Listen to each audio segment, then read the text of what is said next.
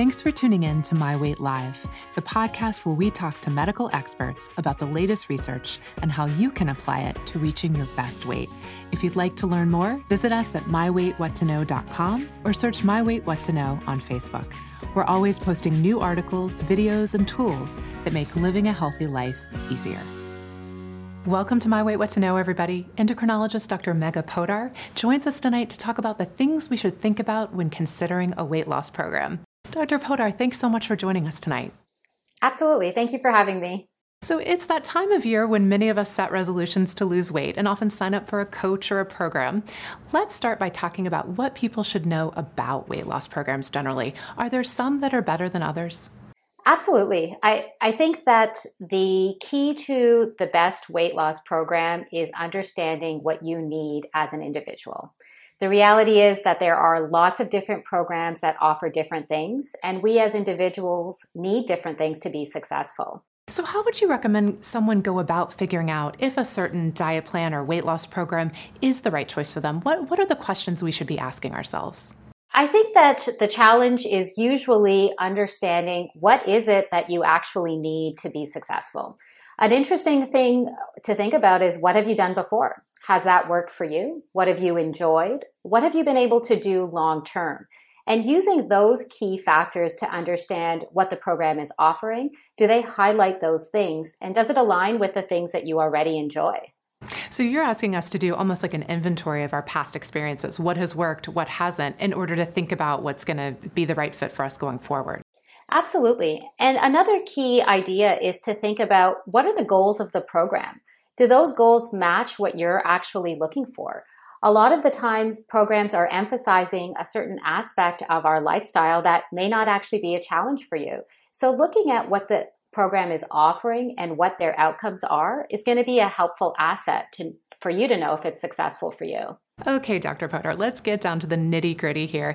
If someone is considering a weight loss program, for example, what are the questions to ask from the program? Is there any specific data we should be looking for? Tell us what we should be thinking about. I think it's really important that we ask a lot of questions up front. And I would say that one of the biggest predictors of success is to understand what the outcomes are of this program. What are their goals of measuring success? And are those the same goals that you're looking for? And the second point is, what are they going to do to ensure your success in the long term? Do they offer a maintenance program? If you are having difficulty in the future, is there an opportunity to get back into the program, and how do you go about doing that? I find that when we start a program, we're very motivated and things tend to go really well initially, but the long term is really when we're going to struggle. So what are the support systems available for those time periods? That's a great question. What are the claims we should be wary of? Are there any words or phrases that should kind of put our antennae up that says, I don't know if this is a legit program? If it's too good to be true, honestly, it's probably too good to be true. I find that when a program is focusing on a specific area of the body or offering a short-term result very easily, very quickly, that sort of gets my spidey senses tingling, that they're probably honing in on our vulnerabilities, on our sort of difficulty with our body image, and narrowing in on trying to improve that by getting more clients on board. So, when I see that, I tend to feel like that's a red flag. So problem area is definitely a red flag. Kind of quick fix kind of language, probably another red flag. Something that's a 6-week quick fix, do this and everything will be great. Again, probably too good to be true. If a coach or the program, for example, wants us to buy supplements, is that a red flag? The supplement industry is, a billion-dollar industry, and we know that most supplements are likely not effective specifically for weight. So if a program is asking you to use a supplement, you want to understand why that is, what exactly is it supposed to help you with, and to evaluate what the risks are, because many people feel that natural supplements don't have risks, but they in fact do. So you want to be very careful with that. And then I would say the most important factor is, if you need to be on that supplement long term, is it doing what it is supposed to be doing? Many supplements say that they're going to give you more energy, they're going to make you feel better. if you're using that supplement every day and within 3 to 6 months you're not feeling that benefit, then it's unlikely that you need to be on that supplement long term. I find that many patients end up paying tons and tons of money for things that are probably not effective, and they don't realize that there's a stop date that they can have for those things. Well, I want to underscore something you said at the beginning, which was, there's really not great data around vitamins and supplements for weight management. Talk a little bit about that, because I'm not sure many people realize that. Supplements do not have to undergo the same type of vigorous trials that medications do. So they don't have to spend all this time and money understanding what the risks and benefits of this medication is. And they are able to be put on the shelves as an over-the-counter medication and say pretty much whatever they want. So they can be selling you a dream and be able to do that legally. Most of the time, if a patient asks me if they should be on this supplement, my answer is majority of the time no, because it's unlikely that those supplements are truly treating the underlying biology when it comes to weight management. Well, you've just described kind of this two-tiered system that, prescription medications go through a very rigorous approval process. The claims they make are very regulated, whereas vitamins and supplements, not at all the case. They're basically allowed to say more or less whatever they want with very little regulation. So I'm so glad you pointed that out, because like I said, I'm not sure that people always realize the difference there. I'm not sure they do either. And to be honest, I feel like we are quite vulnerable when we are hoping to lose weight. And I do feel like the supplement and diet industry really does prey on that. So if you're ever worried, I would say ask your primary care doctor, ask a healthcare practitioner to give you the real evidence under how these supplements are being studied and what they're truly supposed to do. You mentioned earlier about the side effects that some supplements or vitamins might have. Should we talk to a pharmacist and make sure that whatever supplement we're wanting to take won't conflict with any medications we might be on? Absolutely. I would use our pharmacists as a great resource. In fact, they probably are the best resource, especially when it comes to adverse reactions with the medications that you're currently taking. And remember, most supplements do get processed in our liver. So they can cause problems with our organs if we are unaware of what's already happening there. Okay, Dr. Podar, we've been talking about choosing the right program to begin.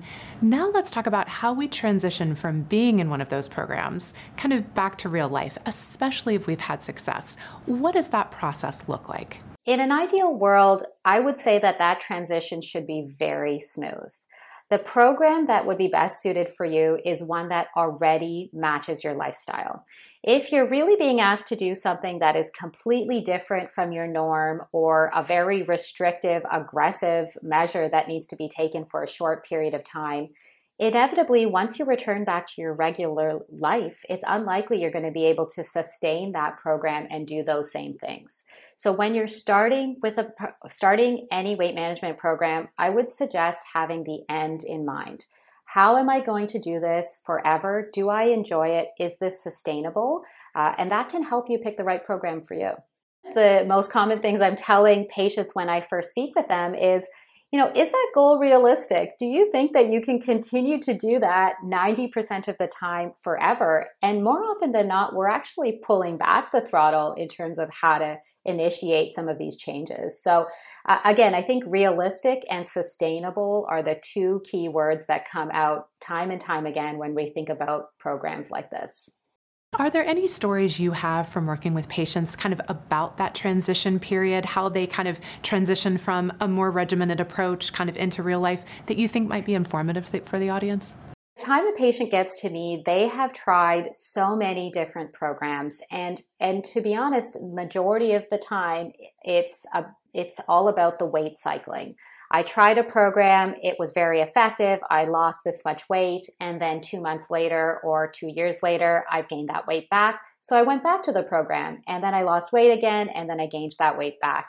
And it's surprising to me how often a patient will try the same program over and over again, expecting a different result when we know that our biology and our body is set up this way. Unfortunately, when you lose weight and gain it back, you tend to gain back more weight than you started.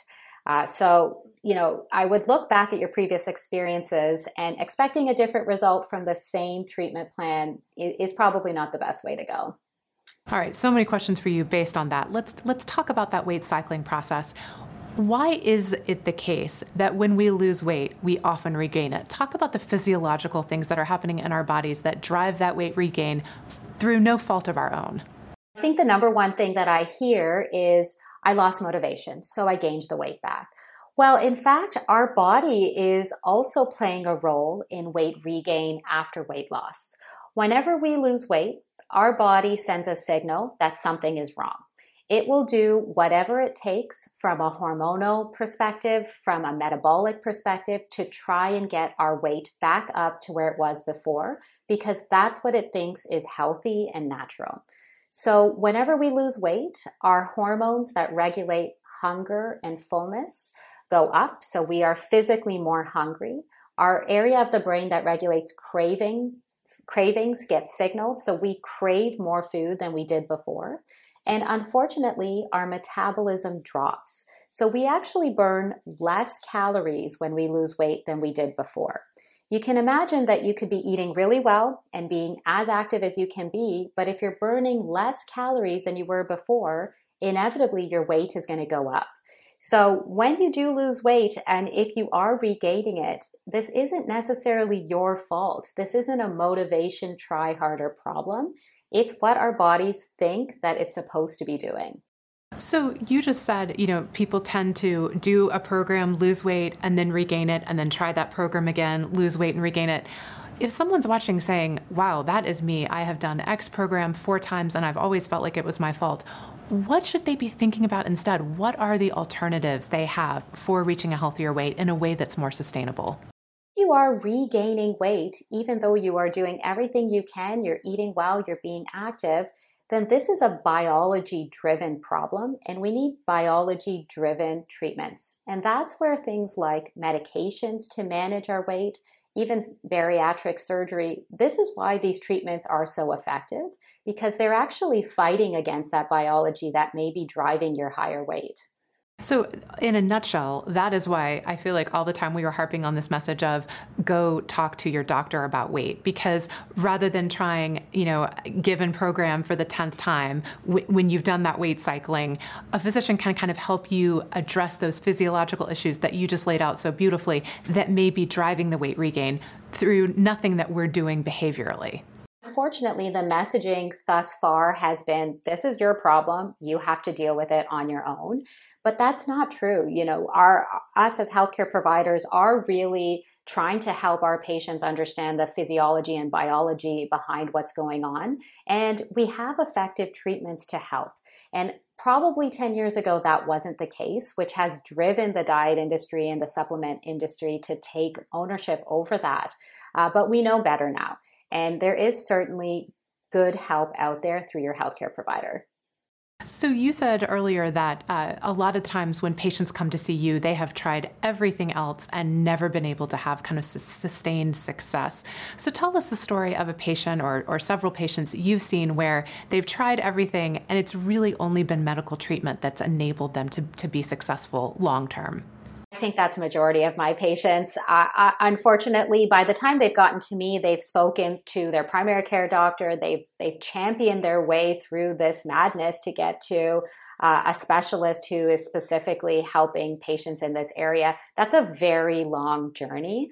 By the time a patient gets to me, if the biology is their underlying problem, when we treat that biology with, for example, a medication, I have had so many patients really feel like themselves again. They really sort of describe, I have control over the things that I needed to have control over, and I can do so many more of the things that I wasn't able to do for so long. And to be honest, that's the reason I'm interested in this area. It's those kind of stories. It's very different from seeing someone's blood sugar go down because you don't feel any different. You don't feel any better. It's not an aha moment to a lot of other aspects of your life.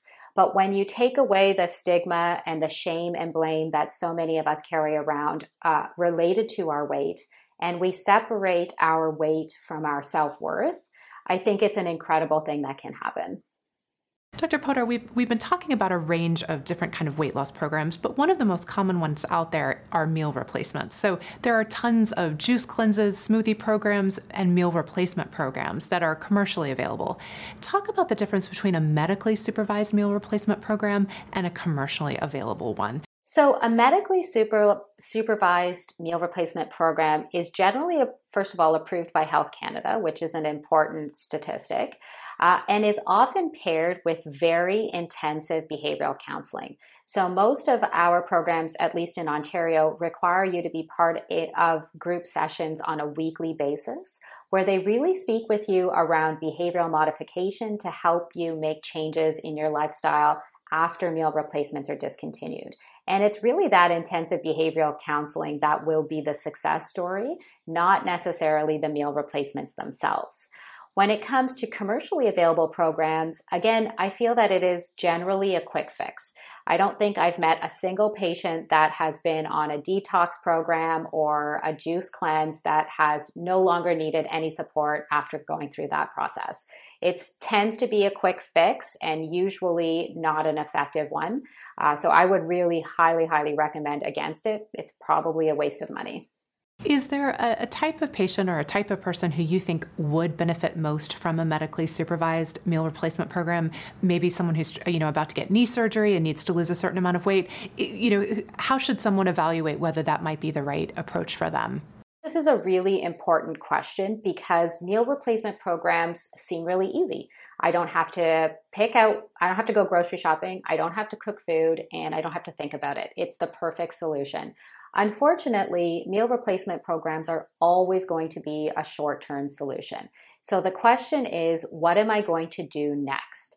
And I feel like the patients that I would refer to a meal replacement program are trying to get them one step closer to the actual treatment, which takes place afterwards. So for example, if your weight is very high, that your surgical risk is very high for bariatric surgery, being part of a meal replacement program, reducing your weight and reducing your surgical risk to get bariatric surgery, the surgery is actually your treatment plan. The meal replacement is your stepping stone.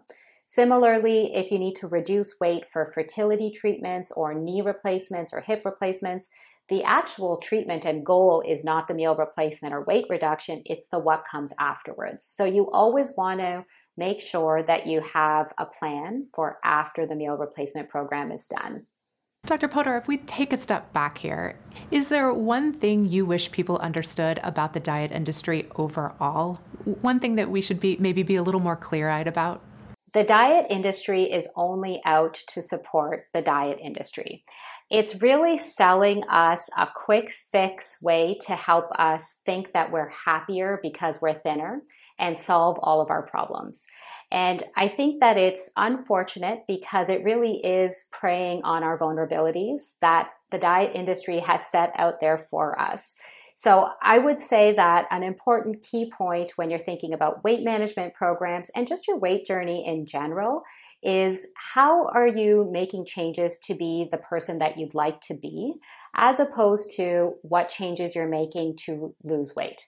And if those two things are not the same, then we really need to think about what are the tools to help you meet your goals more effectively and sustainably in the long term. One thing I've heard you talk about several times is the difference between kind of short-term thinking, short-term goals versus long-term, sustainable success. When you're talking to patients, how do you encourage them to kind of meld those two worlds? One of the biggest challenges in this area is motivation. How do I stay motivated to keep doing the things that I'm doing forever? And I think that's where the perception and the mindset really has to change as to why you're doing the things that you're doing.